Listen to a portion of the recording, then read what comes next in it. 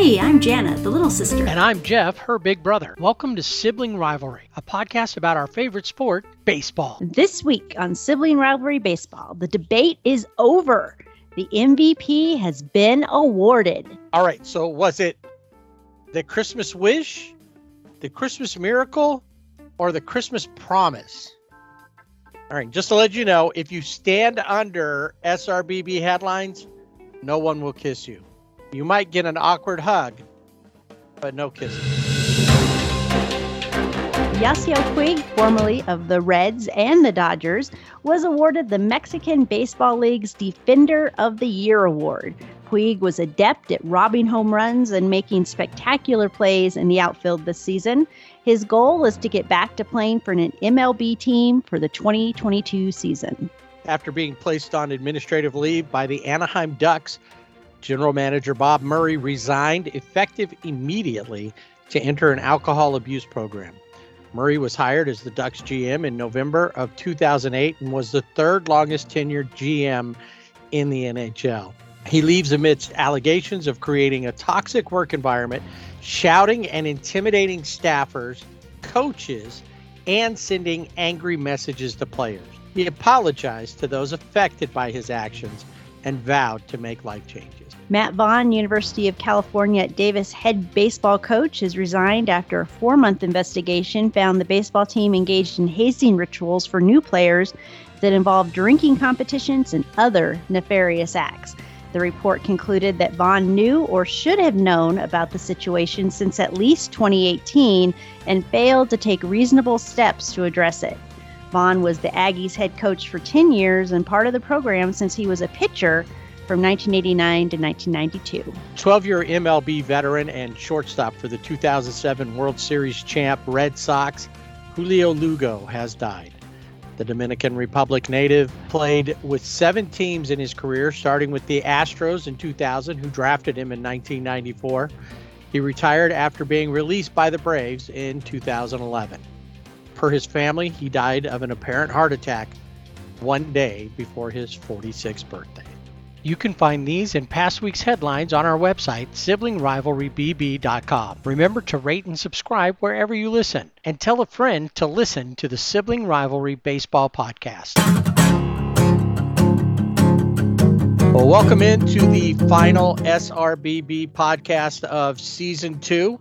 We will be back, if there's a season, of course. If it doesn't get derailed by a lockout, we'll be back on the 31st of March. The start of the season. That's opening day for the 22 season, and we'll be back with you then. Last week, we put a wrap on the Dodgers season. This week, we're going to do the same for the Angels. We're also going to jump into the pan on the hot stove and get a view of the free agent and trade market, a look at the next CBA more towards the end of the show, and see what it might look like. First, though, we're going to go and seal up this award season. And I guess first, well, before we do anything else, make sure you get yourself a nice beverage of your choice. If you're watching Hallmark movies, then that would be hot chocolate, because even people who look like they're alcoholics on those movies always go for a hot chocolate instead of a hot toddy. So an ice cold Diet Dr. Pepper with some good ice is our recommendation. And let's wrap up first of all. And please, Jana, help me to stop using the term wrap up. I know it's a holiday season. We got gifts going, but tell me, how many gifts have you gotten from me over the last couple of years that were wrapped, other than in the packaging they came in? Well, all of them. They were wrapped in the package that it came in, because I didn't wrap them. I sent them to you and you wrapped them for me, unless it was for you. Right. Okay. Yes. In that case, none. None. Exactly. All right. So in addition to the gold gloves, Rawlings also has the platinum gloves and the team defense, which I think the team defense for the National League is pretty easy, since they had 5 gold glove players. That would have been the St. Louis Cardinals, right? Yes. Yeah. I mean, that's like a no-brainer. Right. Now, when we talk about no brain, I know you're talking about me. And that also applies to the fact that I don't remember who got the AL team Gold Glove or defensive team of the year. It's our favorite team, deep in the heart of Texas, the Houston Asterix. That's right. Maybe that's why I couldn't remember who it was. Right. We couldn't remember. We had put it into the recesses of our brain and never to come out. I don't even think I allowed it in. It was denied entry. Yeah. Apparently, because until you said it, I hadn't. So I must have remembered it somehow. Anyway. I honestly just didn't even know. So, all right. So they got the team defense awards, and then they give out platinum gloves to one player from each league. And, of course, the platinum glove for the National League came from the Cardinals as well. Nolan Arenado. Not to be confused with Trevor Story. Right. And then who was the American League winner? Our favorite shortstop, Carlos Correa. And we have stuff to talk about with him when we get to the hot stove. And apparently he has disdain for Derek Jeter that came out during the Gold Gloves as well. So, all right, let's move on from that unpleasant trees of who won, other than Nolan Arenado, and maybe that's even unpleasant because you didn't really think that. You think his replacement in Colorado should have gotten it. I do. I think Ryan McMahon was robbed of the Gold Glove and then even possibly the platinum, as I like to call it, the platinum Gold Glove. The platinum gold. Yeah, I like that. All right, let's change medals altogether and go to Silver Sluggers. So the Silver Sluggers, which goes by position, best hitter at each position, and it goes down every position, American League rep and a National League rep, and then you have for the American League a DH and the National League a pitcher. So you want to run through who grabbed the Silver Sluggers? Yeah, so first base, no surprise here, Vladimir Guerrero Jr., first win, first Silver Slugger for him. Freddie Freeman, third Silver Slugger for him. He hit 331 home runs. So, and we all know what Vladdy Jr. did. Second base, Marcus Semien and Ozzie Albies. And we all know what Marcus Semien did. That's right. Because he was a top three finalist for the MVP. Yes. Now, Ozzie Albies did become the fourth second baseman to record 30-plus homers, 20-plus steals, and 100-plus RBIs in a single season. So he did that this year, so pretty impressive. We like Ozzie. Third base, Rafael Devers and Austin Riley. Shortstop, Xander Bogaerts and Fernando Tatis Jr. Now, do you think that the Braves, like the other guys, are upset with Dansby Swanson for not doing enough so that they could have a sweep of the infield awards? I think so. Do you think they're calling him a slacker now? They're sending him texts in the offseason. Fine, right off with Jane Eyre because you didn't hit well enough to join us with Silver Sluggers. Jane Eyre. It's Jane Eyre. Whatever her name is. You can just he's hanging out with Heathcliff. Bronte sisters, or he's hanging out with who rate Jane Eyre. Well, Jane Eyre is a Bronte sister. One of the Bronte sisters wrote that. Thinking Charlotte Bronte, probably not. And then you also have Jane Austen. Jane Austen, that's who I was thinking. That's my favorite. Yeah. So maybe, but yeah, they're just like, we're not coming over to smoke cigars and drink wine with you anymore. No, we're going to Jock's house for that.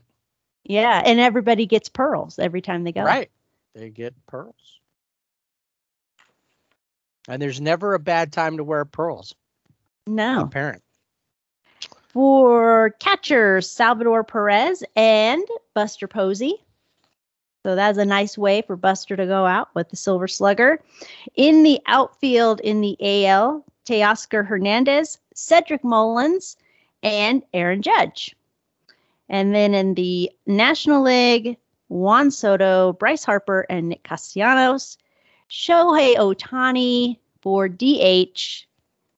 And Max Fried robbed Julio Urias. Yes, he certainly did, because I was looking at the numbers and they're very close, but Julio wasn't even mentioned. He wasn't even, I didn't ever hear his name mentioned for Silver Slugger. Maybe it was, but I'm not sure where. Yeah, I never saw his name pop up. It seemed like once the season was over, everybody stopped talking about him, even though he was the only 20-game winner. Right. And Silver Slugger, he had more RBIs than any pitcher.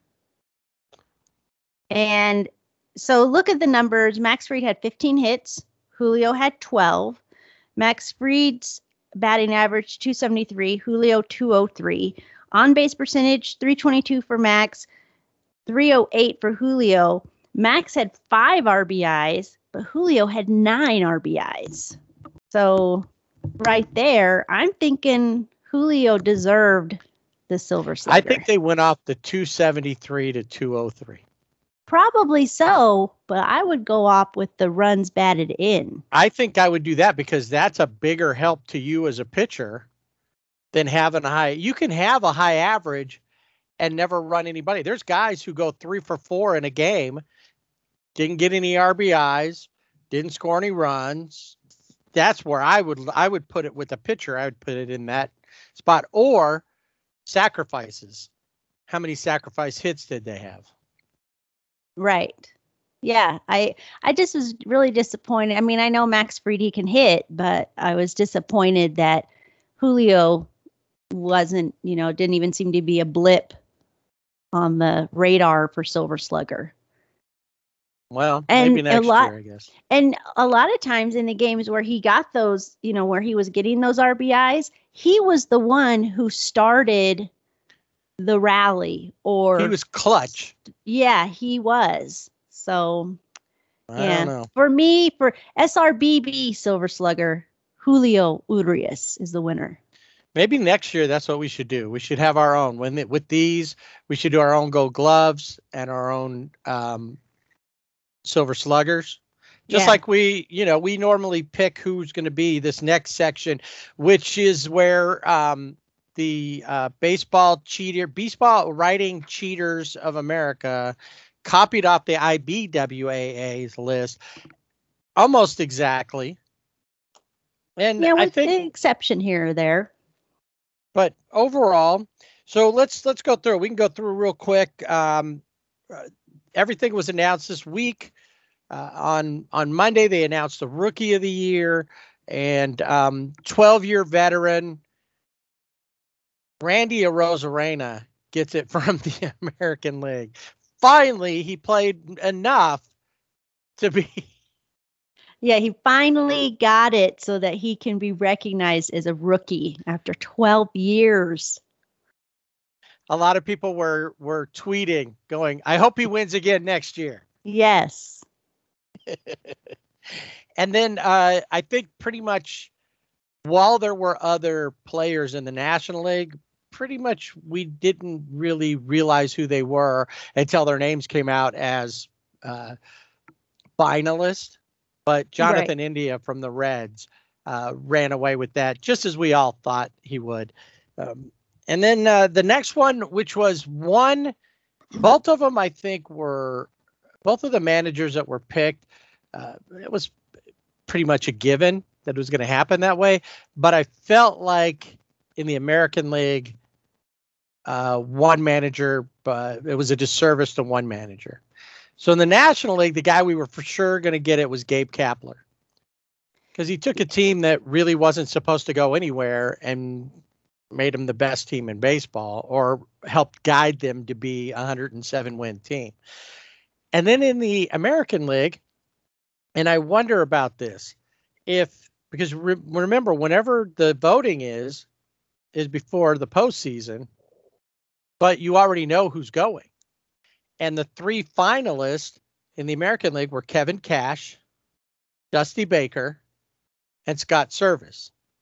As we talked about previously, I thought Scott Service was the manager of the year, even though even with the IBWAA, Kevin Cash won there.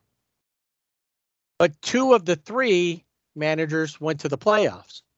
I still think that Scott Service took a team that was supposed to be battling the Rangers for the bottom of the West, and maybe even the Orioles for, most losses. They were supposed to be behind the Angels for sure, and they ended up being in second place. And had they started to push just a little bit earlier, they may have unseated the Asterix. Yeah, and that would have been Scott Service, but he gets nothing. He's out in the cold, and of course, Kevin Cash walks away with the award for the second straight year. Yeah, I don't see what was different about Tampa Bay. Although, okay, so they didn't have Blake Snell. Whoopie-doo. It's not like Blake Snell was lighting a fire in San Diego. Tyler Glasnow went out early. Yeah. Who else was there? Charlie Morton. You're right. Charlie Morton left, went to Atlanta.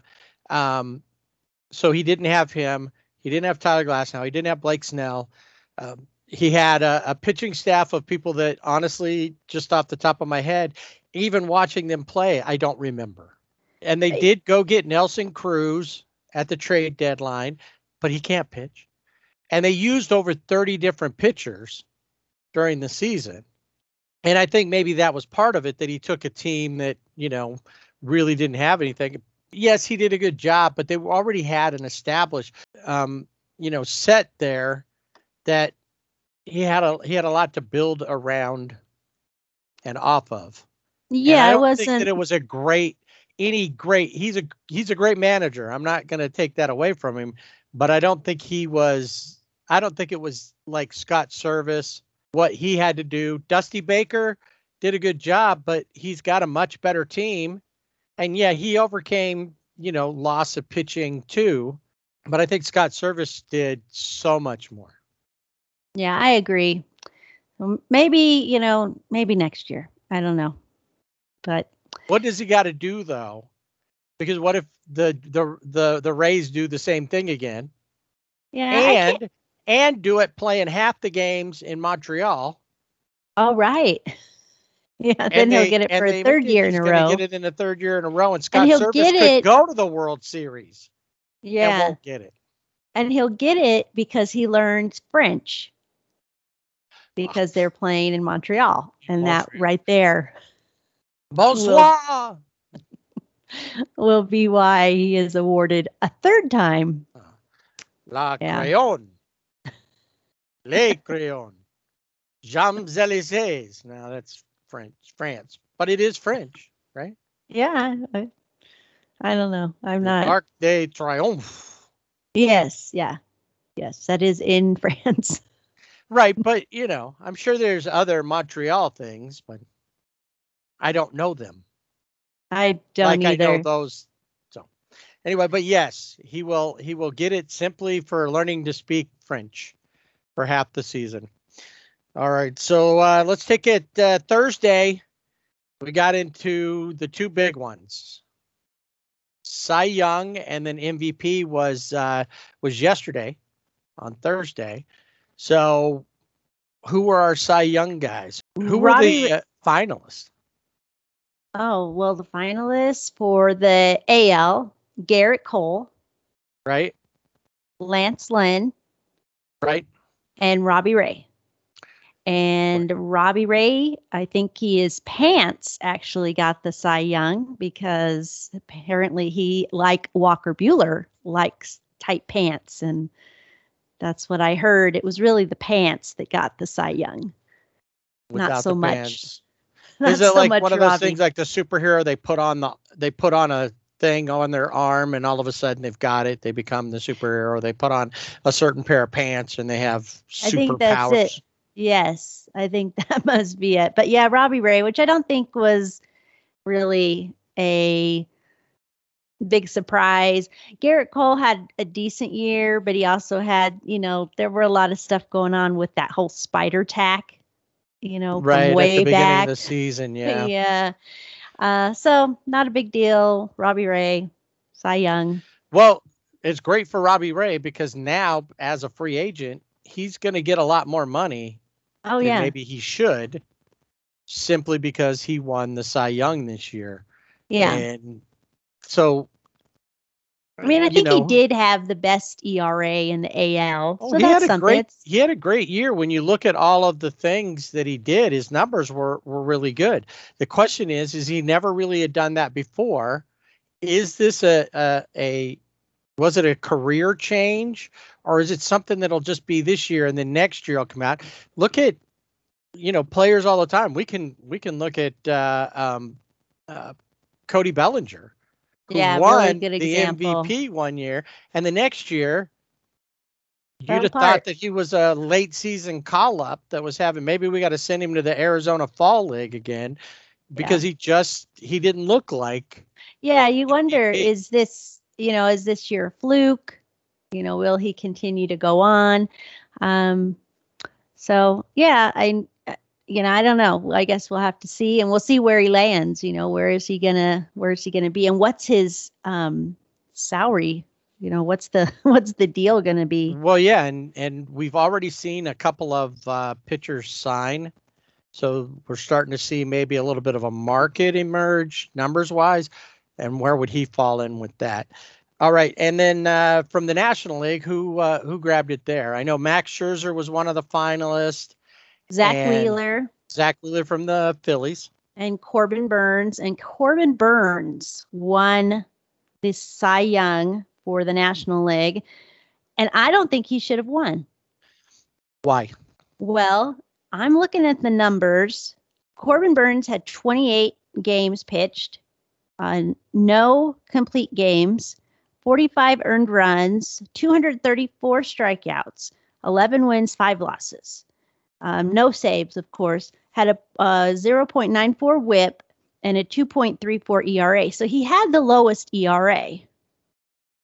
And then you look at Scherzer, who I had voted, I thought Scherzer, but for Cy Young, he had his 3,000th strikeout this season.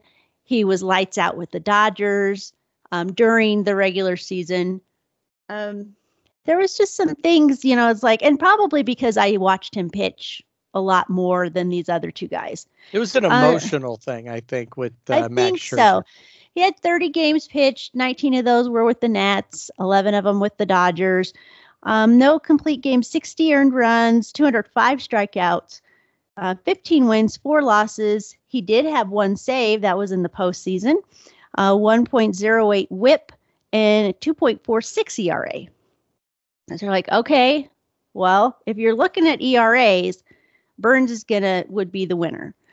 But I think Zach Wheeler really should have been at the top. He had 32 games pitched. 3 of those were complete games. 66 earned runs, 247 strikeouts. So struck out way more. His win-loss record, 14 wins, 10 losses. He had no saves. He had a 1.01 whip, and his ERA was 2.78. So if you look at that, you're probably thinking, yeah, but he lost 10 games. But he had 3 complete games, and his win-loss record shows that he's pitching more innings. He's going deeper into the games. He pitched considerably more than either Max or Corbin Burns, and a lot more than Corbin Burns. Right. Now, Corbin Burnes did one thing that the other two guys, well, he was there all year, and he was on a playoff team. True. But so was Max Scherzer. You know, if you look at Zach Wheeler again, more strikeouts, 247. His whip was 1.01. I mean, Corbin Burnes was, 0.94. Yeah, there's some difference there, but they're still pretty close, similar. But the ERA. But of course, if you're going to pitch more, your ERA is going to be higher. Potentially higher. I think when we look down at all the numbers, I think you and I both, I think we texted each other and was like, I wish I would have looked at this a little closer, because I probably would have gone with Zach Wheeler. I think Zach Wheeler was my number 2. Yeah, I think Corbin Burnes was like 5th or 6th. Right. Looking at different things, but I think if you look at the total pitcher of Zach Wheeler, I think he really is it.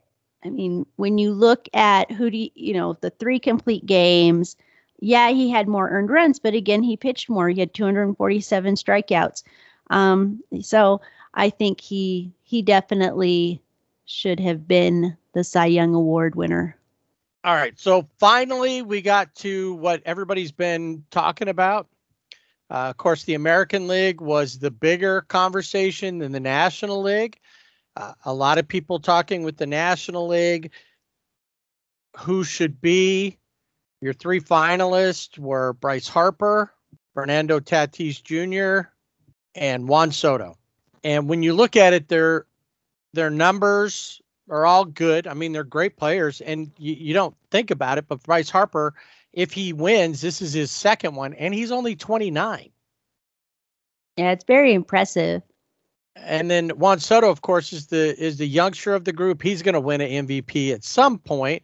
Will this year be the year? We didn't know right off. And then, of course, Fernando Tatis Jr. And watching MLB on a show earlier in the day, or maybe it was the day before, I saw them talking. I think I was watching like MLB Now, and they were like, here's my my case, making the case for Fernando Tatis Jr.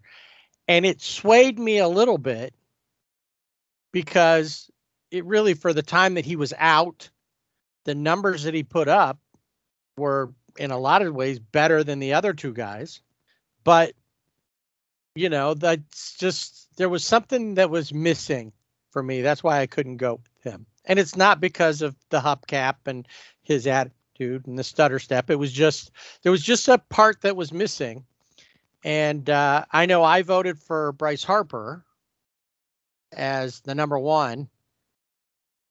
And actually, I voted for Bryce Harper number 2. Trey Turner was my number 1. Trey ended up in 5th place. But Bryce Harper walked away with his 2nd MVP award, and then got emotional about it.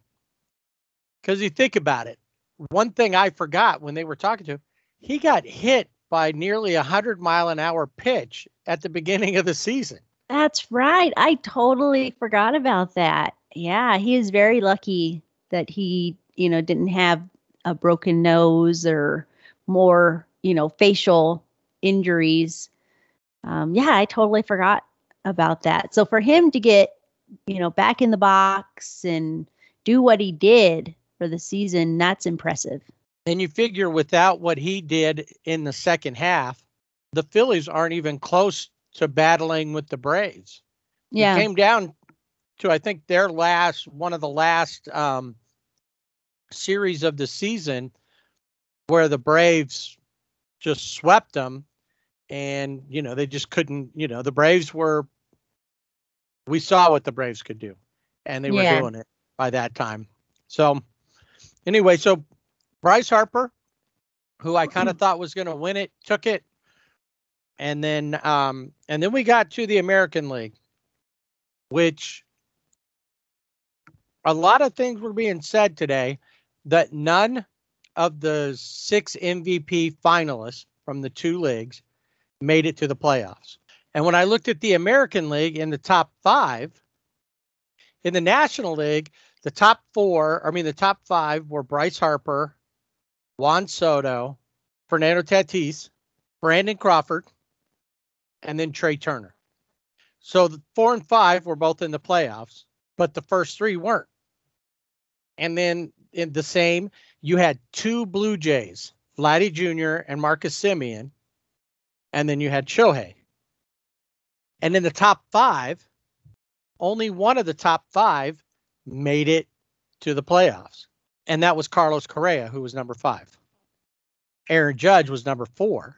And then unanimously, and another unanimous MVP announced who this year's unanimous MVP was. Frank Thomas got to call out Shohei Ohtani's name, which I think the earth would have stopped. It would have stopped rotating on its axis, and we all would have died. I don't know that we would have died. I think everything would have come to a screeching halt. I thought we would just if be the wandering earth stops spinning around. It'll get too hot. Oh, well, and we'll maybe die. We I would think that's have a science thing. I'm not trying to be over dramatic. I'm just saying this. And then we die. Well, that's how crazy it is if Shohei's was not this year's MVP. Yeah, I know that there was a lot of controversy, and I think some of it was, Manny Ramirez, who was the, more that making it more of a, political, I don't want to say political issue because it's not really political, but making it in that realm of things. Well, he was making it into something else that the Latin player was going to be discriminated against. Right. We're always overlooked. Yeah. And okay, maybe you are. That's not the battle we're talking about. And it's not like Vladdy lost to Mike Trout, who only played 36 games this season. Yeah. I mean, you're looking he lost to a phenom. Yeah, now, I mean, you're looking at a guy who was the DH and he pitched. I mean, it's again a no-brainer. Nobody had seen what he did. Even like they said, Harold Reynolds said when they were announcing this, they were talking about the stuff that he did, that the last person to do both was Babe Ruth to the level. And they said the difference is that Babe Ruth wasn't 6'4", 210 and a supermodel. That's true. And he was very humble about it when he accepted the award. But when you look at, he did things that, and of course, Babe Ruth, some of that stuff maybe Babe Ruth did, but they weren't looking. StatCast wasn't talking about how fast the ball gets out. I heard somebody talking on the radio about the ball he hit in Kansas City, which I saw 120 miles off the bat. And when it hit the wall, it ricocheted at 111 coming off the wall. So imagine how fast it really could have kept going had it gotten out of there. Now, that ball could have hit the earth off of the axis, and then we really would have died. See what I'm saying? Yeah, I see it now. I totally see it. So anyway, there was Shohei had such an amazing, and it wasn't, and we've talked about this a lot leading up to this. It wasn't just about what he did on the field. It's how many people he brought into the stands. I never watched a game where I saw the Blue Jays at another field and a bunch of people show up with Vladdy Jr. stuff. They may have been there. They may have been there, but I don't think I saw any big cutouts of his head in stadiums that were not Toronto. And I don't even think in Toronto. Buffalo or somewhere in Florida. Yeah. No, I don't.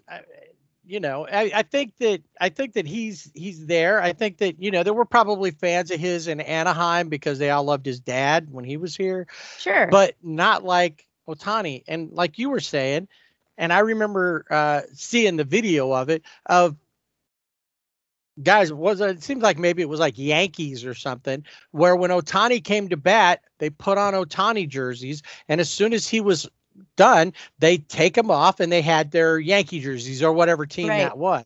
Yeah. People booing at stadiums because they walked him.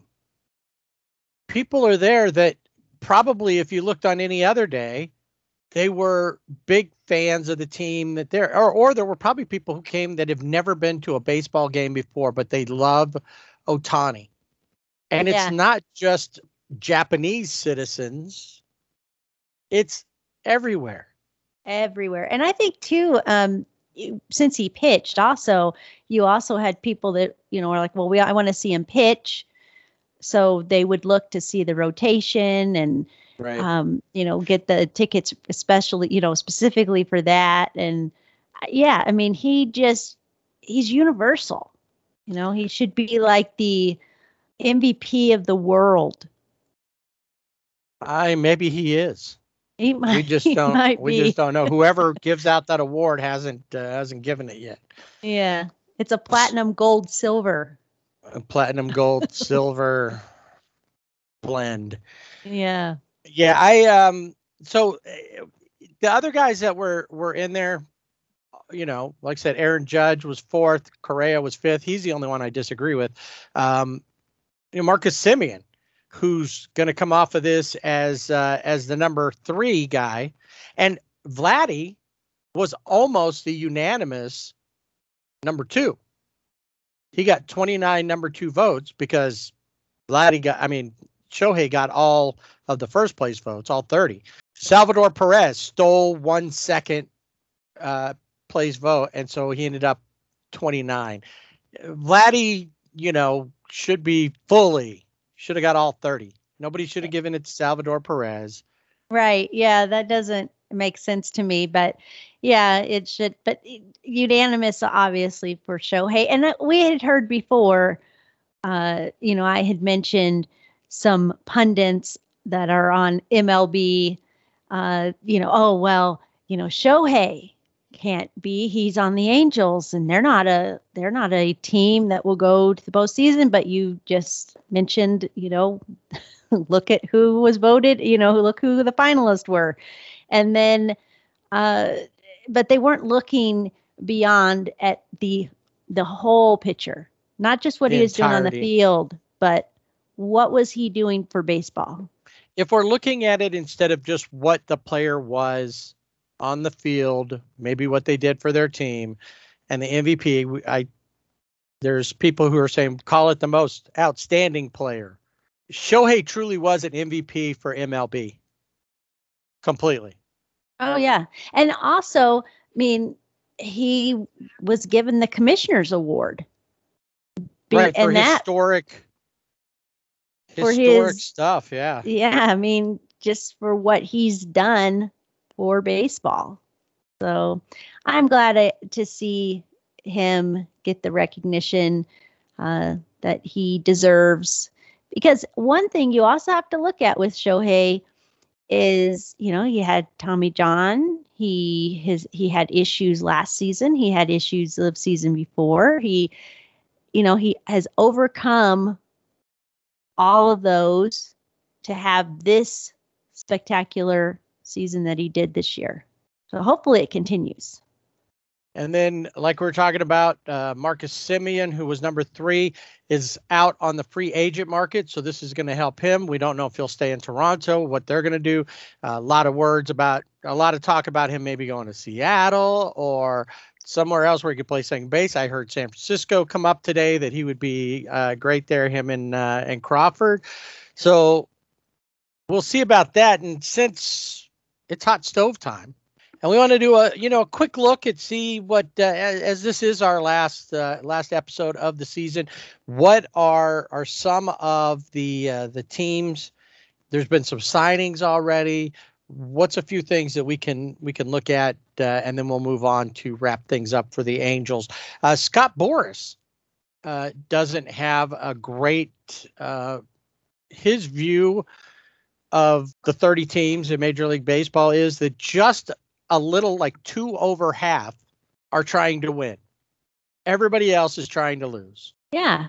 So I was trying to think, who is he talking about? So all I could think of was the Diamondbacks, the Rockies, the Orioles, the Rangers, the Marlins, the Pirates. Yeah. No. I don't know how many that is right off my top of my head. Right, but if you're going 17, those are definitely the teams that are trying to bring a chip to their respective towns. That's for sure. Well, one of the teams that was up and down last year was they did the first free agent signing of the season, and that would have been Detroit. And they signed. And what did you ask me the other day about Eduardo Rodriguez? I ask you, if you are a baseball player and your last name is Rodriguez, does that mean, and then whatever your first name is, so we know we have A-Rod, and if your name is... then Francisco Rodriguez was an F-Rod, but because he struck everybody else, he was K-Rod. Yeah, so I was going to say they're K-Rod. So is that like a thing? Because Eduardo Rodriguez is E-Rod. And so I thought that must be... If your name's Rodriguez, then are you automatically your first initial and Rod? Right. Yes. Q-Rod, R-Rod, or whatever. maybe you're just Rod. I don't know. Anyway, he went to Detroit. I don't remember how many years, but $77 million. 5 years, $77 million. All right. Now, before we get too much deeper, qualifying offers. We've talked about this, and I think last week we even mentioned there were a few people that got them. Some had already turned them down. There were 14 qualifying offers given across Major League Baseball. 13 of those players said no. Declined. That's right. But and only one said yep. That was the captain, my captain of the San Francisco Giants, Brandon Belt. Which is smart. Is a raise. He made $17.2 million last year, so he's going to be up to 18.4. Now, a lot of these players, it's not necessarily that they're looking for the bigger money, although they might be able to get it. They want to test the waters a little bit, but also it's a 1-year deal. And a lot of these guys don't want to play just 1 year, even if it is for good money. They want to sign a longer-term deal. Chris Taylor is one that we talked about. He declined it. We don't know what's going to happen with him. Will he end up somewhere else, a la Kike Hernandez? Don't know. We hope not. Dodger fans hope not. And Dodger fans, there's a lot of, I read a story that is like, why didn't they get a deal done to extend him earlier? Well, there's a lot of factors, and it could have been from both sides that they just couldn't get it done, and other things going on. But so only Brandon Belt of the Giants takes it. That means everybody else is out there. Well, one of those guys was Justin Verlander, who had the qualifying offer. And then he turned around after declining it and signed a 2-year deal back with the Asterix. Yeah. And there were a lot of teams linked to Verlander. I think the Yankees were one of those teams. I also heard that he was looking for a team that had their spring training in Florida because he had a house in Florida. But we had also heard maybe he'll be an Angel because he has a house in California. So apparently he has a lot of different houses all over the United States. Well, he is married to Kate Upton. Right. Supermodel or whatever she was. So the LA thing, I think, was a big deal that maybe she would prefer to be here. But obviously she's been doing okay wherever they live now. Yeah, I don't think it's been an issue for her. Yeah, so he'll be back. He'll be back in Houston. So that'll be another arm for Dusty. Well, and that's probably a good thing. I mean, he's up there. He's in his late 30s. He's got the 1 year plus an option year, 25 million per. And if he can come back off of Tommy John surgery, it definitely is going to help if he can pitch close to what he was pitching before.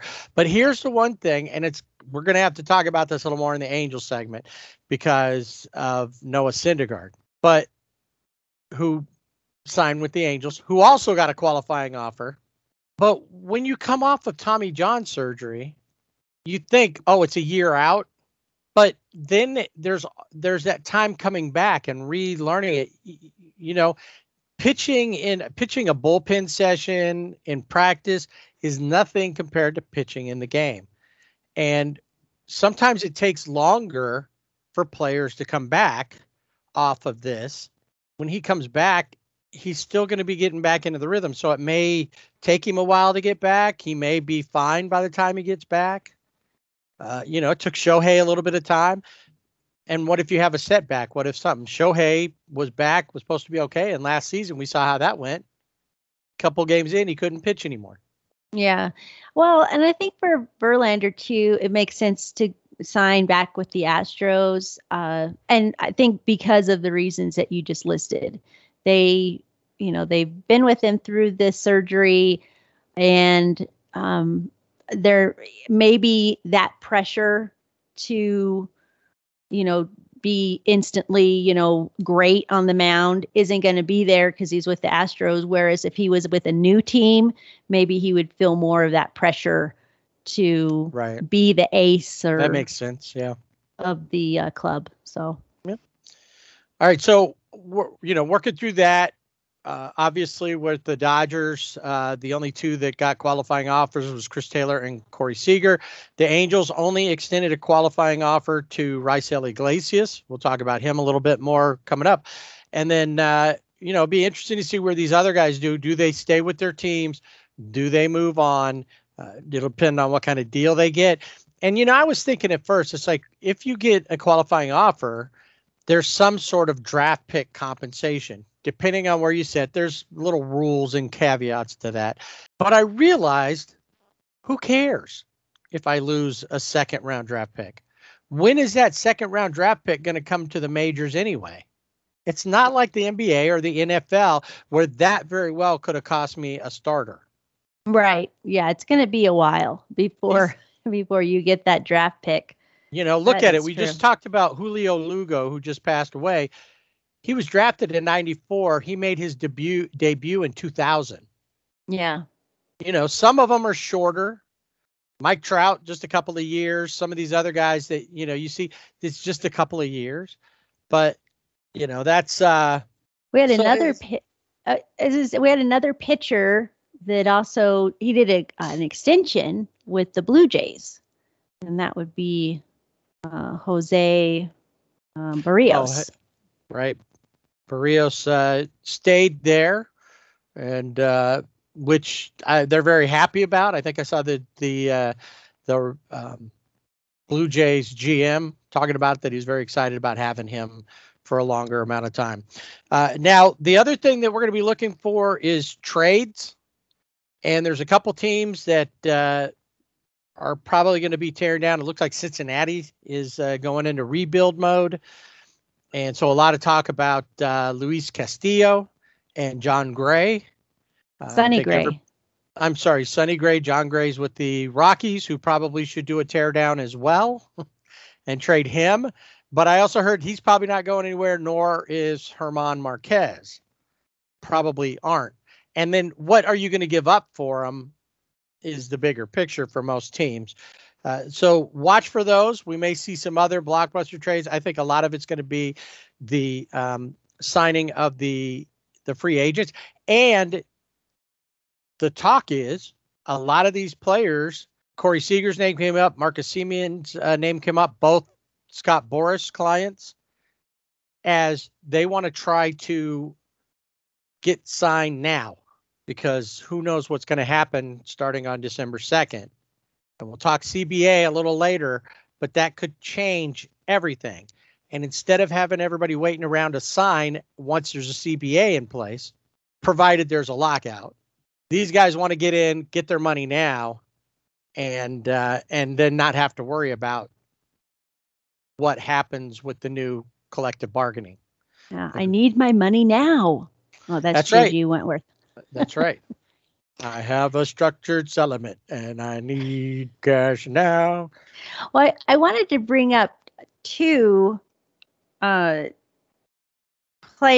that obviously made impacts on their team, but the Rays have reportedly offered Wander Franco a contract extension. Now, what's being reported, and the Rays haven't said anything, but it looks like it could be a 10-year deal for somewhere between $150 and $200 million.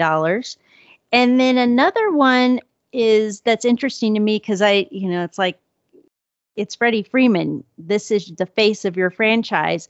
But the Braves and Freeman, they're still in negotiations, but they had offered him 5 years. I think this was back in, probably September. 5 years, $135 million. He wants 6 years at about $200 million, and they can't get to the 6th year, which I don't get. Like, why not?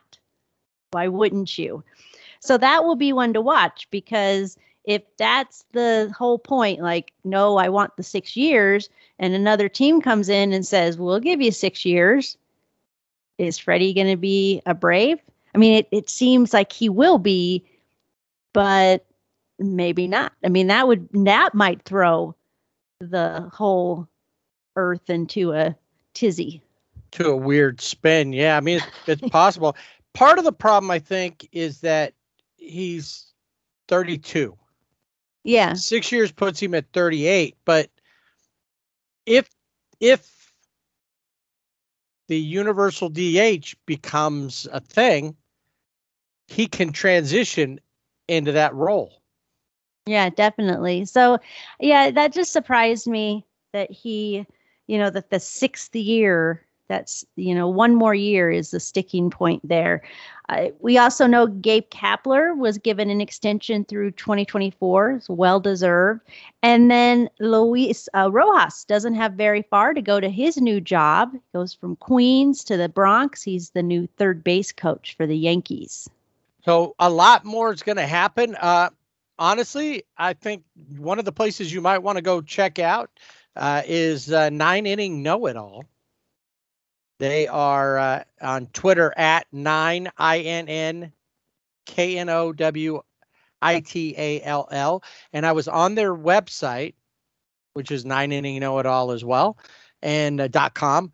And they had a really good breakdown of all the moves so far, and they're tracking that. So while we're gone, and even when we're not, they're another good podcast to check out. And I think you can read Why Jana Loves Baseball on their website. And you can read Why Jeff Loves Baseball on their website also. All right. Now, before we move on to talk about the Angels, a couple things. Number one, holiday shopping. You want to get some good sports gear, go to our website, siblingrivalrybb.com, hit the Fanatics link, and they have everything, every sport. If you've ever seen any of the other NFL shop, MLB store, Fans Edge, all these things, it's just Fanatics. It's all Fanatics. Just a special name to get you. But it's back. Yeah, you're thinking, Fanatics. I don't want Fanatics. I couldn't find it on Fanatics. Let me try Fans Edge. Yes, it is the same exact And you'll thing. find it there. If you click on our link right on our website. Exactly. So do that. Well, now it's kind of funny because we get to this time every year and everybody's like, well, the Angels are looking for some pitching. The Angels are looking for pitching. What's the Angels' number one need? Pitching. The other day when Eduardo Rodriguez, when E-Rod signed his deal with Detroit. And before we get to this, apparently somebody saw on either Instagram or Twitter on Carlos Correa's page, he had put something up and it looked like big news and something to do with Detroit. And then he quickly took it down. And we had talked about maybe him going to Detroit to go with AJ. Yeah, his old henchman, AJ Hinch. His enabler. That's it. Anyway, so who knows? And his name's coming up. And I heard that he also was eliminated from the Yankees. Yankees are going to go a different direction at shortstop, and it's not him. Well, yeah. I mean, when you badmouth and the captain, yeah, you get shut down pretty fast. They say it's not that. They say it's his salary demands or his contract demands, which could be too. But I think a lot of that has to do with what he was saying about Derek Jeter. Oh, yeah, definitely. So anyway, we get a lot of these tweets that are just pearls. Like Jocelyn wrote it himself. He's wearing them on his neck. These things are just such great pieces of wisdom and inside information. John Morosi tweeted, sources, the Red Sox, Blue Jays, and Angels were all involved in the Eduardo Rodriguez market over the last week. So look for those clubs to pivot and pursue other rotation options. No, I would never have guessed that. Thank you. Captain John. Obvious. Exactly. Duh. Thank you. What else are they going to do? Oh, we didn't get Erod. I guess we're done. Yeah, no pitching for us. All right. I guess Patrick Sandoval and Jaime Barria are going to have to do. Who can we convert to be a pitcher? That's David right. We Fletcher. got Shohei.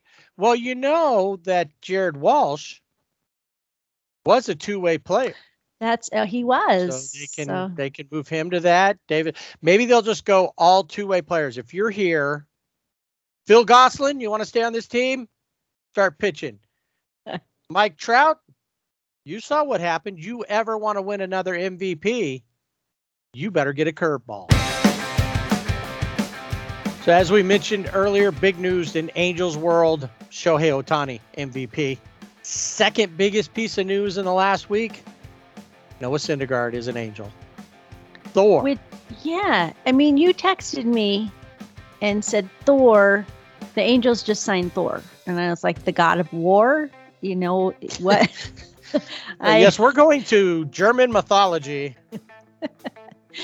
I just thought, what? It seemed almost like a joke to me. I know that sounds bad, but it just like, no, really? But it's true. It is indeed.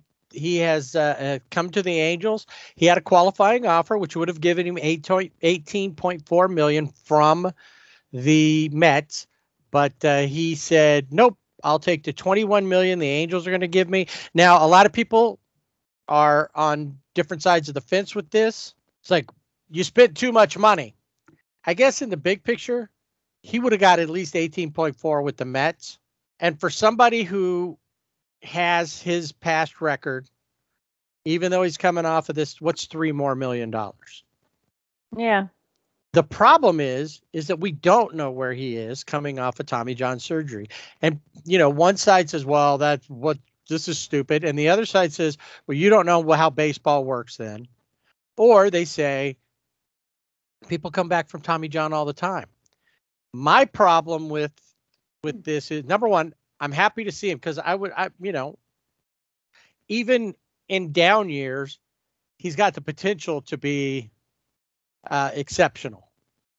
You know, he could come back and win a Cy Young, I believe. And somewhere along the way, I thought Thor was like early to mid 30s. He's only 29. He's right there at prime time, comes back from the surgery. The problem is that he had surgery in March of 2020. Then in his rehab, he had a setback and they made him stop throwing breaking balls to stop the inflammation. And then he came in and pitched 2 separate innings towards the end of the Mets season, which was pretty much below average what he threw, and he threw no breaking balls. And as talked about, and as I've become a believer in, is it takes that year and a half off of pitching after the surgery and the rehab, and then it takes another year of actual competition to finally get back to who you were. And as they say, normally you can throw harder. You can, I don't know where he's at. Yeah, that's the biggest question I think that I know that I have is, oh, you're excited. You're like, oh, Noah Syndergaard, because you know what he's been, but you don't know who he is right now. And there are a lot of questions in going into spring training. Who are you going to get? Are you going to get somebody that is, just throwing really well in spring training? Or is he doing what he did in those, rehab starts, which was a lot of nothing? So. Right. And that's the problem. Do we get Noah or do we get Thor? And right. He's something to be excited about. He's been a top line pitcher, but his last truly great season was 2016. So we're talking 6 years since the last real great season he's had. Now, maybe just like we've seen in the past, maybe part of his problem was being part of the Mets. That could be. I was thinking the same thing, that maybe it was just an organizational problem. Now he'll be on the West Coast. It's sunny. It's, mild temperatures and climate, and it'll all just gel right with him. But my problem is we don't know what. There always seems to be an issue with the Angels pitching development. Yeah. Who's the pitching coach? Who are the minor league people? Where are we? No, Matt Wise is the pitching coach. But what is his program? We look at other clubs who do that. We always pull out the Dodgers of this, but the Dodgers are a prime example of a good club that does well with developing their pitchers. I think that, had Cole Hamels been able to pitch last season, he probably would have done okay in the end of the season. And they needed him, even if he couldn't pitch during the postseason. They at least needed him to help finish up and get things back in track. I'm not sure about this, and I think that Thor's going to have to be in his head to do that. He's a hard worker. Everybody says that. He can, come in and lead the staff. He can take over so that, there's no pressure on Shohei. Shohei carried the load as far as the pitchers. It didn't seem like it because he only pitched like once every 6 days, if that. But he still pitched more innings than anybody else. He threw over 130 innings. Nobody else threw over 100 with the Angels. So we got to see what happens there, obviously. And so on one side, I'm cautiously optimistic. I am excited we got him, but we need 2 more arms because we don't know what's going to happen with his, and we need to continue building. I don't know if Marcus Stroman is the guy. His name keeps popping up a lot. He'd be another Met. I don't think we're going to get Robbie Ray off of that, but this is good though, because I do believe it maybe entices another higher end arm to consider coming here. Then we have to figure out, are we letting Dylan Bundy go completely? Yeah, that's a good question. Alex Cobb. Yeah. Well, I mean, if you're going to look at the two, I would say keep Alex Cobb, because he, if you're looking just at the past season, then you're going to keep him. I know he had injuries, but Dylan Bundy. But isn't that what we did with Dylan Bundy after 2020? I mean, we still had him, but he looked good in 2020. Yeah. Had a couple of good outings at the beginning, and then the rest fell apart. And I know he got injured, and maybe it was developing, and that's what caused the issue. But I'm not sure, did he just fall back into Baltimore habits? Yeah, he could have. I mean, it's hard. It's one of those, it's a quandary for the Angels, because they always need pitching. And so you hope that this isn't it. This isn't, we got Syndergaard and that's it. I could totally see Artie Moreno, saying, okay, you got that you was got a big splash. That was it.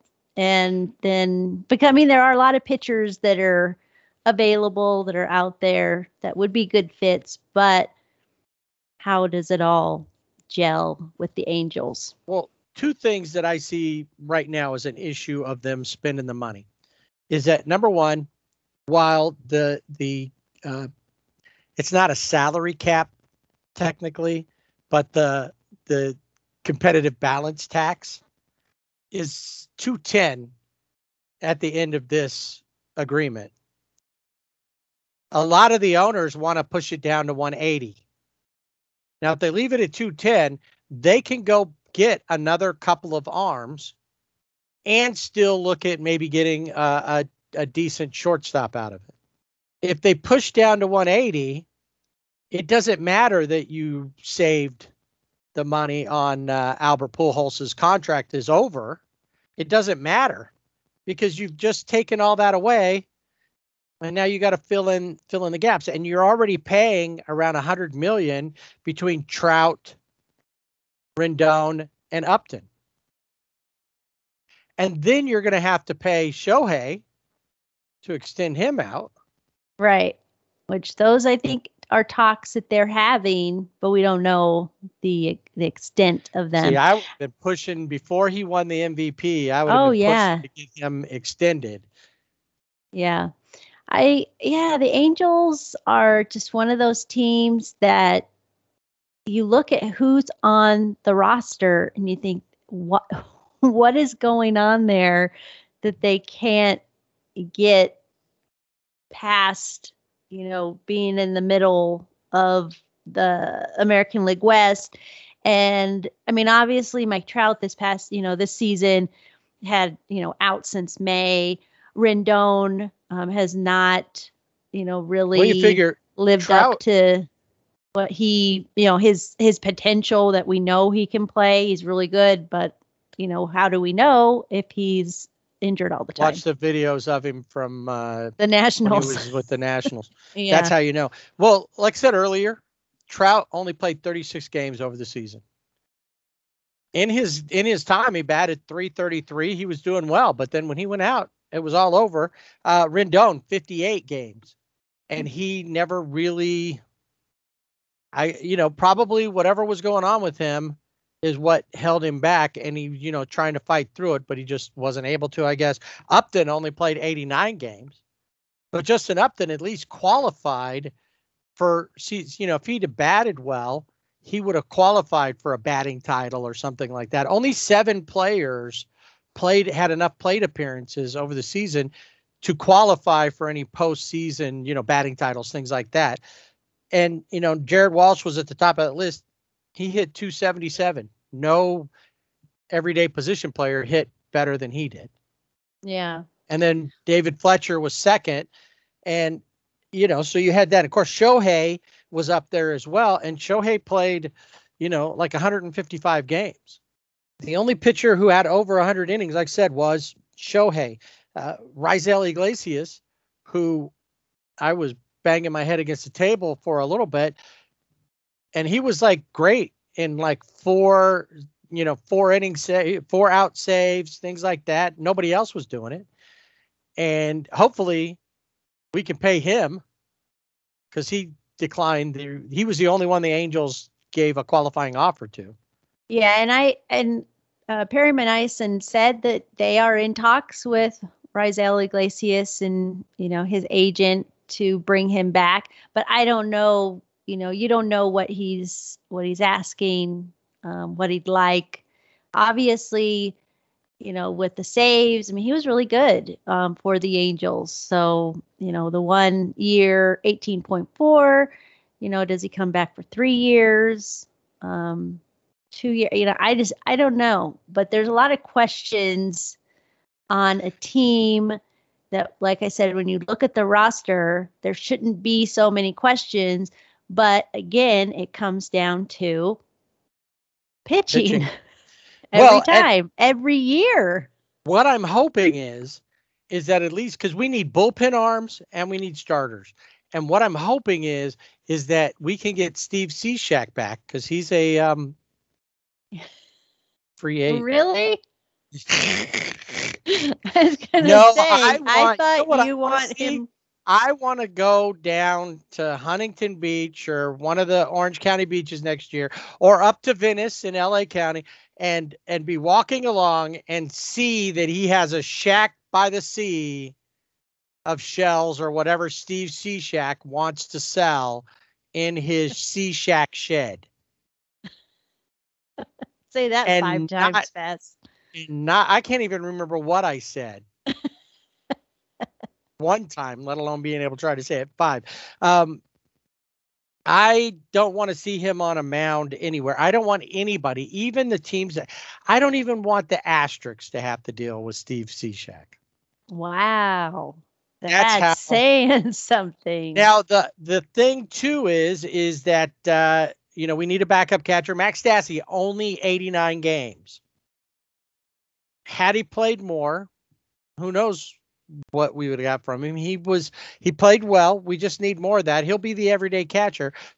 Kurt Suzuki is a free agent, but he might be a good guy to have as a backup. And then we have Taylor Ward, who ended the season, on the injured list as like a nuclear option. We have nobody else. We got to go, which they did end up doing.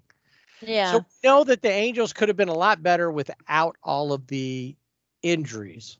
Definitely. The question is can we add a couple more arms? Can we have some solid bullpen pieces? Will we stay healthy? Trout has been, we know what he can do. Rendon has not lived up to what we know he's capable of. And then we need Justin Upton for at least this year, because after this, then we can jettison him. He is done. So that's the question. And then can we see more improvement with Joe Adell, Brandon Marsh? Will those guys be there? A lot of the guys that we talked about Dexter Fowler being out early, but he's a free agent. I doubt he'll be back. And if he is, a bench guy. But you have Taylor Ward, you have, other guys that you could put in there that are the utility guys, which I think is the biggest thing. I think the Dodgers proved that you need more utility guys. They're trying to do it with Gavin Lux, trying to get him to play more positions. That you need that. Somebody that can go and play any place. Yeah, it's really important when you have that guy or, a couple of guys that you can just slot into those positions. Why? I know this is the Angel segment, but that is why signing Chris Taylor back to the Dodgers is so important, because I can see if he isn't signed and he goes somewhere else, Dodger Nation is going to be so mad. I can't even imagine the tweets, but that are going to come out from that. But you look at who is on the Angels. David Fletcher, he signed an extension this season, and he's just going to get better. I mean, he's already really good, but he's just going to get better and will get a Gold Glove. Jared Walsh is in that category too. Brandon Marsh was really good. And Joe Adell looked a lot better, was not, seemed to kind of get that chip off his shoulder that he had, and just played baseball. And I did like Joe Madden not being so, I don't know, in the 2020 season, maybe because it was a 2020 season, but this season he seemed to be a little bit more himself, where he was, if he wants to play, he's going to play. We're not going to do this, let me look here and let me put this piece here. We're just going to put him out there and see how it goes. But the front office has to get him the pitching. They have to. I mean, that is their number one job. I did see a picture of Perry Minasian the other day, and he looked like he hadn't slept in like days. Yeah. And that's what I want to see. Yeah. I don't want him looking well rested. I want him traveling the country like he did. He went all the way over to see Syndergaard to talk to Noah about coming here. I want him talking to everybody. I don't know where, Max Scherzer lives in the St. Louis area. I think I want him going to talk to him, whether we can get him or not. I think that with Thor, you get somebody like Scherzer or, somebody. Yeah, I don't know about Greinke, but the guys who know how to pitch and would be good for your Clayton Kershaw's not coming here, but he's the kind of guy that you want if you're going to get an older guy for a couple of years. Mm-hmm. Max Scherzer. I think that I don't see Kevin Gausman leaving San Francisco. I think he's going to, re-sign there. But you need to look at all of these guys and see what can I bring. And by the way, I misspoke earlier. Jon Gray may be leaving the Rockies because he's a free agent. And the Rockies did I try to sign him. He had said that he would like to stay in the Denver area, but I don't know. We'll see. They did sign Herman Marquez, so he's with the Rockies. They had another. I think, extension, Diaz, is that his name? But anyway, yeah. So, maybe, I don't know. Jon Gray isn't bad. He could, be an angel. There's some people, maybe even a trade for Luis Castillo, but I don't know what we'd give up. Yeah, that's the thing. That's the problem. So, well, and you have, Chris Rodriguez, who was good. He's out. He's going to be out for a while with the surgery that he had. Right. Yeah, I think so. We got to watch. Everybody else was off. They say they're okay to do off-season conditioning and all that. There are a lot of big names. Carlos Rodon from the White Sox last year threw a no-hitter. He's available, but a lot of these guys, they never had any success until now. We don't know if they can sustain that. We got to look, and is it them or is it the Angels? So, hopefully if there's not a lockout, and hopefully they can maybe, work it out to sign a couple people, quick. There's some decent names on there, and then build in with Patrick Sandoval, Jaime Barria. These are guys who had their, maybe bring Alex Cobb back. Who knows? But they have to put it all together, and everybody's got to stay healthy, because that was their biggest issue. Yes, they needed pitching, but the bigger issue was nobody was healthy. Mm-hmm. And they used a lot of pitchers. Joe Maddon could have been, based on the pitchers he used, he was up there with Kevin Cash. They used over 60 players to get through the season.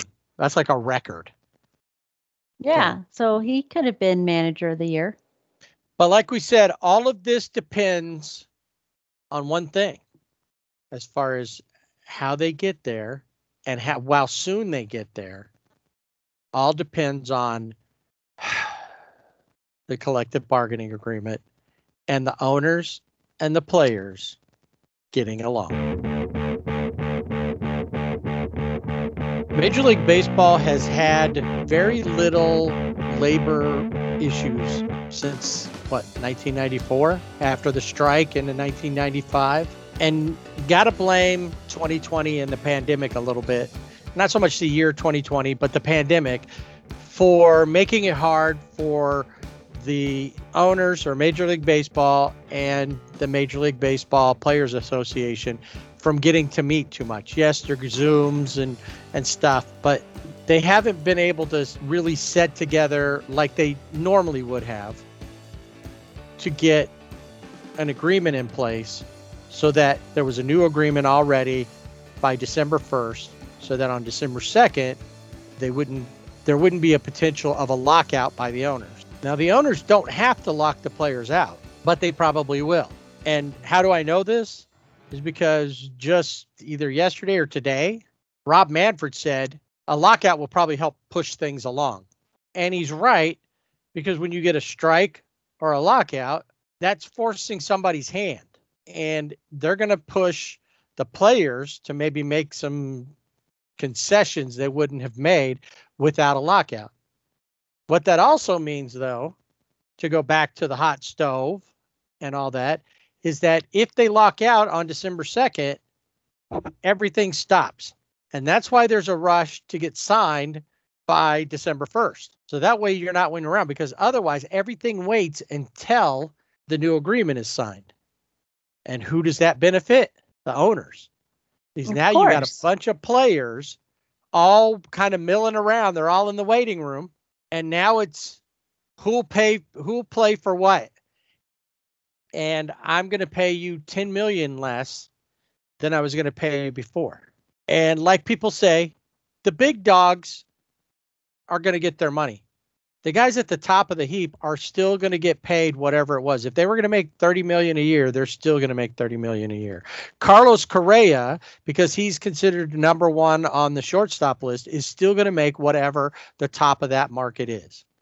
Corey Seager will get that, but Corey Seager doesn't want to sit around and wait. Plus, you don't know what kind of things are going to come up in the CBA that make change the mindset of the owners. Like we talked about, going from, they're not going to raise the ceiling on the competitive balance tax. They want to lower it, which means they're going to be unwilling to pay or go over that like they would if it was higher, or, depends on what the penalties are. Depends on, that. The other things we're going to see is some of the things that we know as baseball games now may go away. Hopefully for good, because I don't think the players like the ghost runner. So that's probably going to go away. But we may see extended playoffs, which is not a bad thing, depending on how far they do it. We may see like a pitch clock show up. But some of these rules and things, the universal DH, those will be things that'll be discussed. But there's a lot of stuff. Those things are easy to go back and forth on.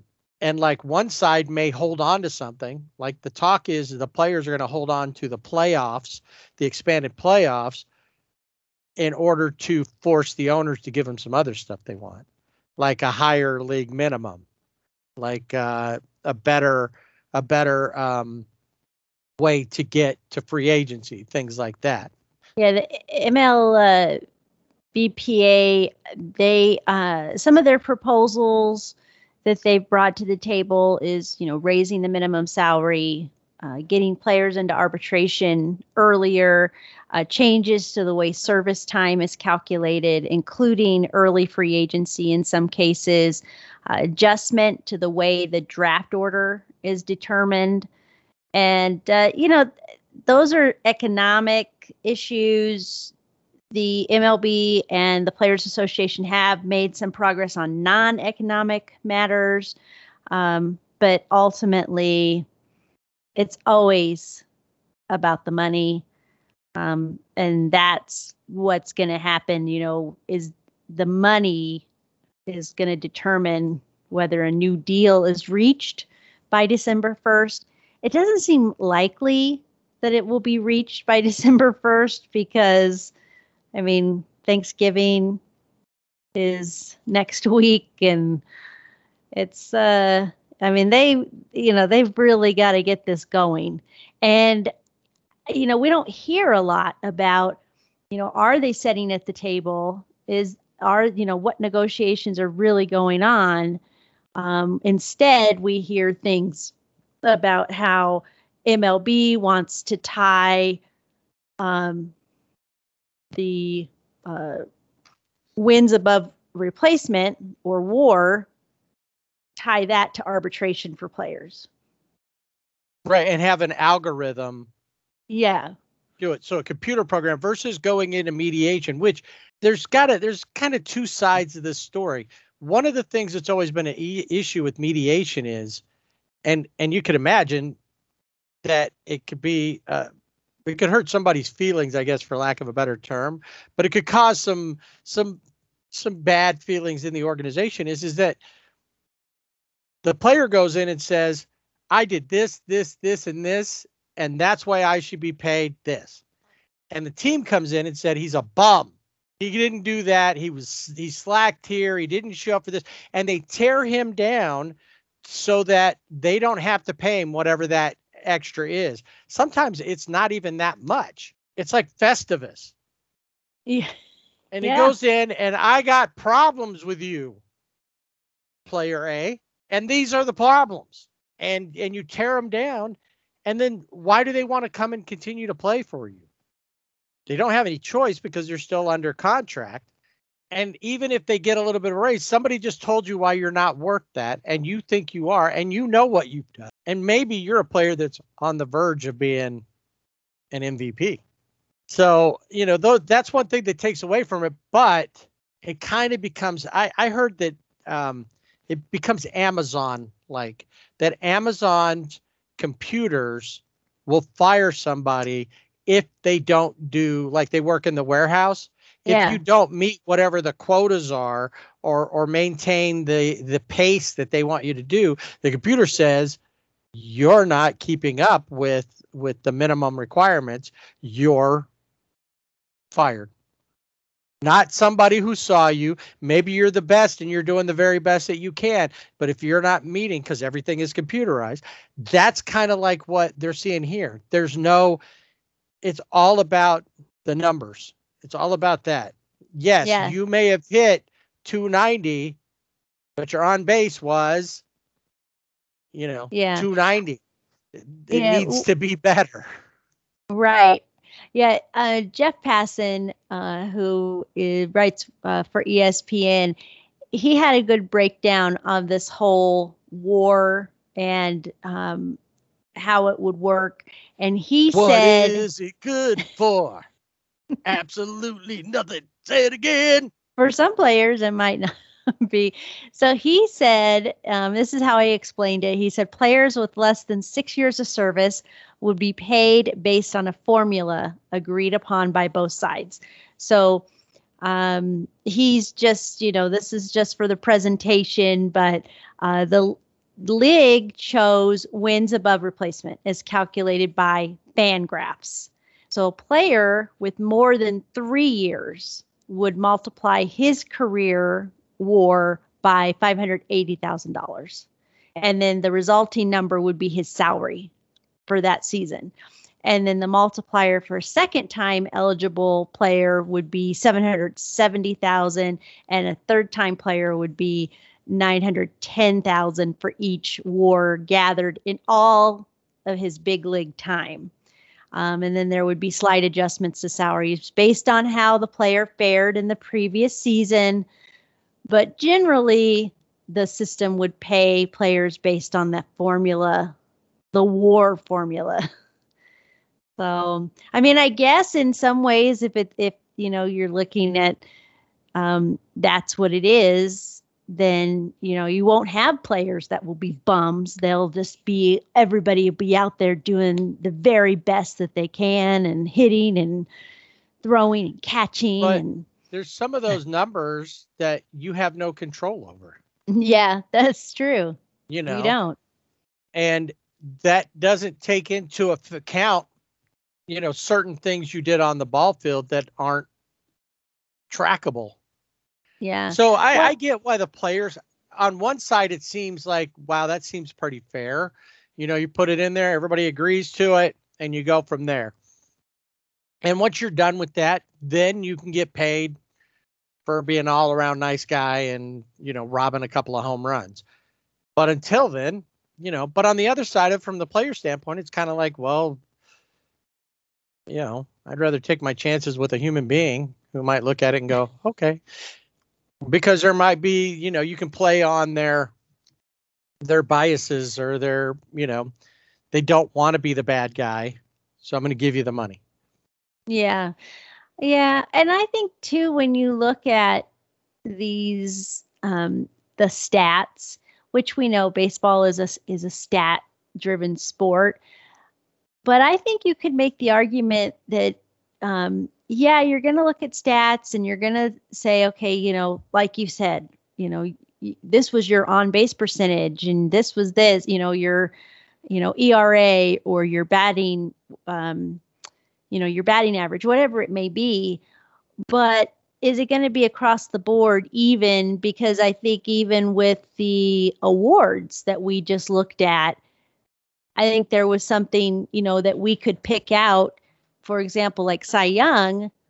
And if you were just looking at those numbers and you had player A, player B, player C, then where do those guys fall in and how much do they get paid, even though you're not looking at the whole picture of what they're doing for your team, in the clubhouse, off the field, obviously what they're doing on the field, but everything. So I think it's too much. It's too wide, because you can really, if you have one person looking at this and another person looking at this, and what stat do you think? And I know that's why they're looking at, WAR, but even that is, WAR's not always a good indicator of. No, it's not. So, yeah, I think it's just MLB, like how we're analytics driven and this is how we're going to do it. Right. And there's more to the game, and, it's how they play the game, things like that. It's got to be a bigger picture. And I think that maybe you can use some element of that in the overall presentation of why they should or shouldn't get the raise. But so that's one thing. And of course, the players aren't into that. They're talking about how to work things out. I think you mentioned that about reworking the draft. A lot of that is to stop teams from tanking. Another thing that worked along that is you can't get a top pick more than 3 years in a row. So you can't be the Orioles and be the worst team in baseball 3 years in a row and get the number one pick 3 years. After that, that's what some of that is, to get people to be all competitive, which is better for all the fans. Anyway, you go to a game and, Pittsburgh or Baltimore or Texas, you don't want to, you've been a fan for a long time. You don't want to go just knowing your team's probably going to get beat. Like I said, pitch clock's probably going to be there. There's probably talk about whether they want to do something with the shift to regulate that. Other things that, there's so many different items that are coming up. Pre-tack baseballs, that's probably something that will be in there. So a lot of these little rule things, and then the money parts are what's going to drive it. The players want to get, they want the CBT to be raised. They want the minimum wages to be raised. The owners want the exact opposite. And there's even talk about like a floor. You have to spend at least $100 million. Well, right. What does that mean for a team like Tampa Bay, who won on I think 68 million? Yeah. If you would have, it would penalize those teams. So, you have those, that's always seems to be a talking point though. Look what they're doing, and they only spent this much money. Right. Which, if you've seen Moneyball, you know exactly what what it's all about. Yeah. And even before they put the Moneyball in place, when they lost all the players that they lost and had to replace Giambi and Damon and all those guys, they were still almost half of what the Yankees were spending, and they were winning. Nobody said you got to spend $200 million to win, but everybody thinks the Dodgers bought everything because they spend more money, but they're paying guys, that they brought up. If they pay Corey Seager's been a Dodger the whole time. People are going to have a problem with that. And I think on a lot of these things that we're going to see, just kind of going back to the hot stove and all that, is some of these guys. Will Kershaw stay a Dodger? It'll depend on how much money he wants. Will Scherzer re-sign with the Dodgers? Depends on how much money he wants, and how they can make that work. Albert Pujols. I wouldn't be surprised if Albert Pujols said, I'll pay for $5 million. That's nothing. in the MLB world. No.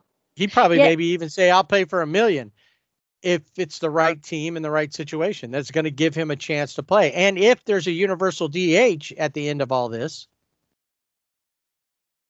could even end up in St. Louis to finish up his career. But that would be something that would work for him. Who knows? That's going to be the one thing. I see a lockout coming.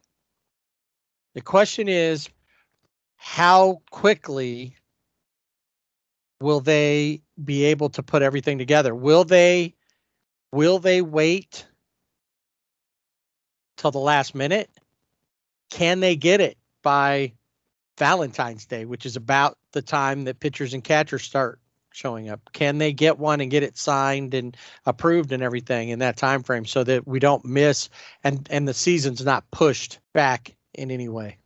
We will keep tweeting about things. Remember, check out and maybe if we can make it work, maybe we'll try to get the with the ever changing moods of the market and the CBA. Obviously, if anything, nothing's going on after December 2nd with the lockout, then there will be nothing to report unless it's a CBA thing. But we'll tweet about it. Maybe we can get some stuff up on the website. And that's me staring at you, by the way. I'm not looking at the Bee Gees behind you. I'm looking at you. I'm just trying to stay alive. You need to stop with the jive talking. It's a tragedy. It'll be a tragedy if we have a lockout. All right, before we wrap up for the season, once again, we will be back on March 31st, 2022, which is opening day. We will do like we did last year or this season, and which was cool because we got a full season. Last year, we had to come up with stuff for the first half of the year.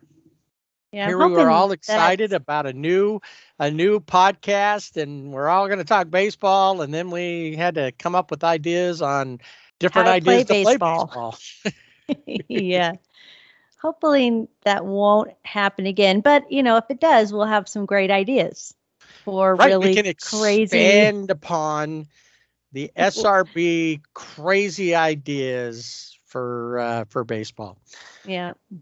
Or we'll just start talking Carolina disco turkey baseball. We could have a whole show about that.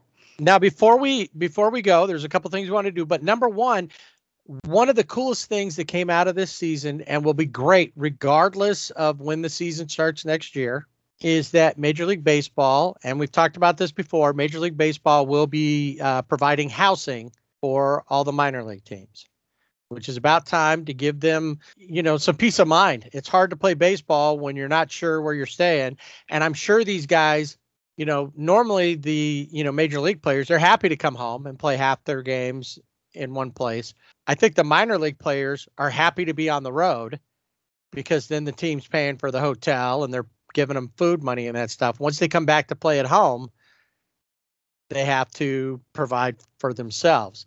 And, that's one thing when you're getting paid to feed yourself. But if you can't afford to do these things and you're living in a car or you're living 6 to a room and I mean a room, not even a studio. What do they call a little bachelor?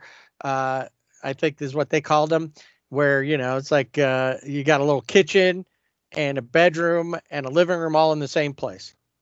Right. And it's not even like full kitchen. It's a kitchenette. It's a kitchenette.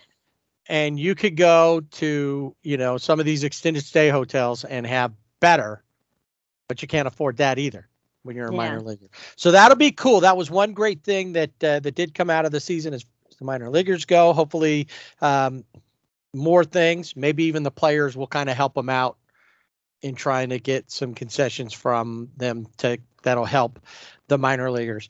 All right. We were wondering how many Jumbo Jacks and how many fries did Jack in the Box give out and McDonald's? The problem is neither of those two establishments got back to me in time to tell me how many they actually gave away as part of the promotions. Now, for the Dodgers, it was if the Dodgers struck out 10 in a game, you got a free Jumbo Jack For the Angels, it was just a win, and you got free fries. And do we have the totals of how many? The Angels had 77 wins. I know that. So the McDonald's in Southern California gave away free small fries on 77 different occasions. And there were 88 times that everyone got a free Jumbo Jack in Southern California. At participating in Southern California Jack in the Box. Right. And we don't know how many of those either because they didn't get back to us. Of course, they'll probably get back to me tomorrow or next week to tell me here's what the numbers are. I'm sure that, I never went and took advantage of it. Oh, me either. Obviously. I never took advantage of it. And I wonder how many people actually do. Now, there was another thing I think the Dodgers had for every Dodgers win. I think California Pizza Kitchen had some sort of, whether it was like a personal pizza or something like that. So there was a couple of other things that weren't as widely advertised, but some people got to eat if they were getting pizza from CPK on every win because they won 106 times. Yeah. So it was a good summer feast. Yeah. Think about it. You got pizza, you got the Jumbo Jacks, and then you can get the French fries and like you said, there's probably either some little things that we didn't even, hear about. So now the last thing that I wanted to bring up before we close up shop for the season is it's winter time, or it's getting to be winter time. Some places are cold. Not here. We're not cold in Southern California. Last week it was 90. They were in the 70s. Our lows are still higher than some people's highs. But Big League Chew, which is the only bubblegum in the Hall of Fame in Cooperstown, came out with this last year. Now, I didn't know this, but it came out in the end of 2020. And this is perfect while you're sitting around, keeping up with the hot stove, maybe sitting next to a hot stove. Big League Chew's hot chocolate bubblegum. Now, what I'd like Big League Chew maybe to sponsor. That's what I like for Christmas. Dr. Pepper to officially sponsor Sonic and Big League Chew. That would be awesome. Got any connections? We would love sponsorship. We'd also like it for you to drop us a line, hit us on Twitter or Facebook, Instagram, and we'd love to hear from you. If you're listening consistently, tell us what you like about the show, what you don't like about the show. Should Jana do all the shows by herself? Whatever. Those are the things that we'd love for Christmas. We look forward to seeing you next year. We hope you have a great holiday season and a happy new year. And remember, baseball is life. And that'll do it for this week's Sibling Rivalry Baseball podcast. Remember, you can find us on our website, siblingrivalrybb.com, and on Facebook and Instagram at Sibling Rivalry BB. We're also on Twitter at Sibling Rivalry BB without the A. Email us, show@siblingrivalrybb.com. We'd love to hear what you think, so subscribe and rate us wherever you listen to our podcast. On the next edition of SRBB, we hope our Christmas wish comes true, and there's baseball in 2022.